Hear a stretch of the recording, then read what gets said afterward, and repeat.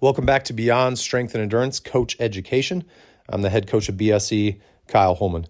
Today we are discussing coaching full speed. What that means is coaching live, in person like we do as coaches. We are in a class session or a one-on-one session and things are moving at full speed. And so how do we continually improve our ability to see things live and in full speed to help people make those adjustments on their lift? So this is something that I went through personally and learned and kind of developed a process, I suppose, of how to improve your ability to see things live, to see them full speed, and be able to help coach people through that. Slow down to go fast. I played a lot of sports growing up, and baseball was my jam, and was fortunate enough to get the opportunity to play in college. And when I moved from middle school to high school and high school to college, the biggest adjustment to make on that was the speed of the game. When I first made that transition into high school, everything seems so fast. I mean, pitchers are throwing the ball harder. When you're in the field, the ball is coming at you much faster. And then as you do that over time, the game starts to slow down for you and you become accustomed to those faster speeds. And then once again, moving from high school to college, same thing. Everything is faster. Everything is quicker. And then as you play more and more, things begin to slow down. And this is a natural process for things like that in sports, but also in coaching. When you learn to coach a new movement and it's in full speed, it looks at it. I mean, I remember early on in my coaching career, I'd watch somebody do, something like a snatch, and in my head, I'm thinking, it looks good to me, I guess. While outwardly, I might say something like, keep working hard and you'll get there. But when I thought about it, like, get where? I can't even really see what's happening right now. So how am I going to get them anywhere?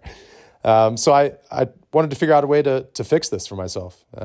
We should always, as coaches, be looking for ways to improve our ability to help each and every individual we have the privilege of working with. So the first thing was education. I had to learn more. I had to seek out things to learn how to do these lifts correctly. What was the proper technique on these lifts? What were good ways to fix common errors that were happening, and what even common errors are there? So the first part is definitely education. So once you know more, now we need to figure out a way to see these things in full speed. So from there, I would video.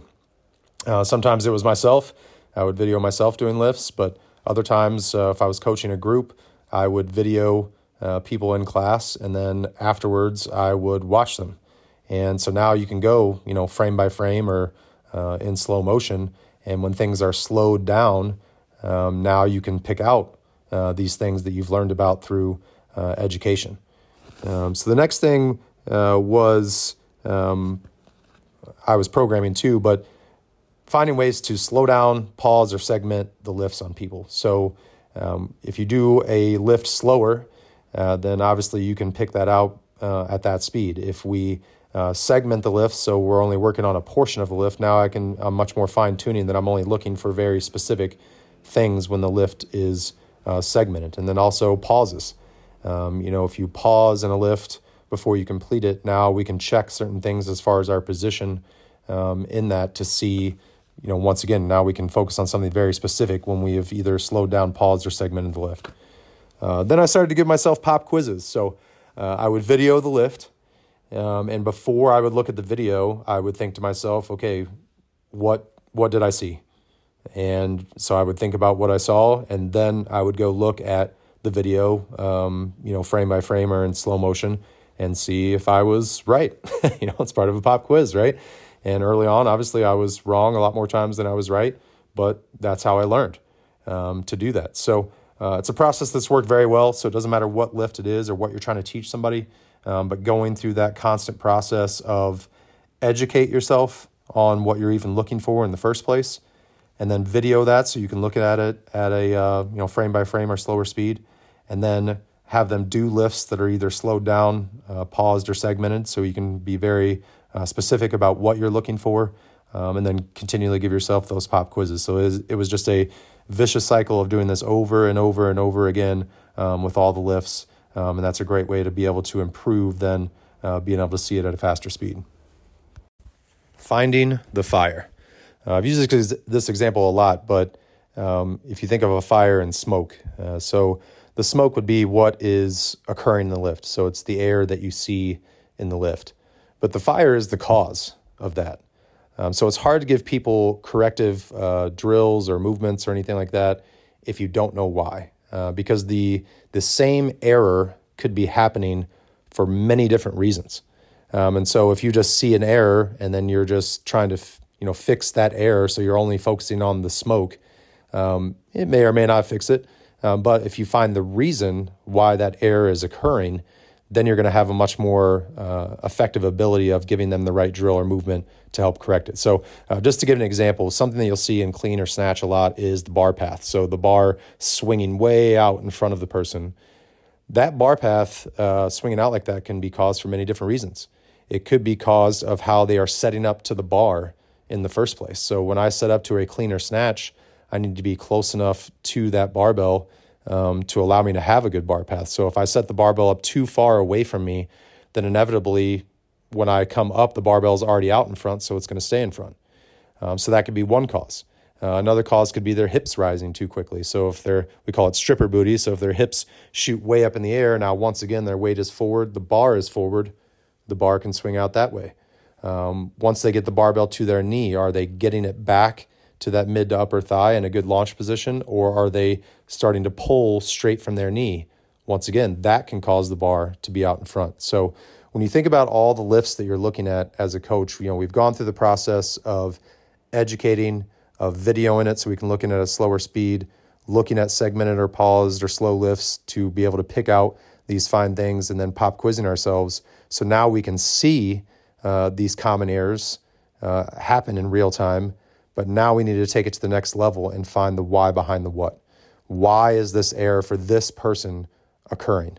And then from there, you can give more effective drills and things like that. And we're going to talk about it in later episodes, what those drills would be. But finding that fire that's causing the smoke will really enhance your ability to coach and help people. Creating light bulbs. We've once again talked about this quite a bit, but it's just something that carries over so well and it is very important. You got to find a way to make light bulbs go off for people instead of blank stares or walls coming up. So this process we've moved through, we've educated ourselves. We've learned how to pick those common errors out in full speed. Then we've gone deeper into it and are now really trying to find the reason that those common errors are occurring. So now from here, how do we correct those errors? So one of those is cues, on cueing people while you're coaching them. And the other one is finding a lift, drill, or movement to help correct, to work on the common error that we're trying to correct. So the step with this, the way you can find this is take class. You need to take class with and while other coaches are coaching so you can see what cues they use. And once they find a common error, what movements are they going to help fix those? So taking class is huge. Talking shop. This is just talking with other coaches, your head coach, your other coaches, or your owner, and seeing, just talking through things. What happened the other day when you couldn't fix this with somebody or it wasn't quite working? What would they do in that situation? This is how you're going to find different cues, because we've talked about it before. Cue words are, trying to find as many cues as you can think of to say the same thing, because different things will resonate with different people.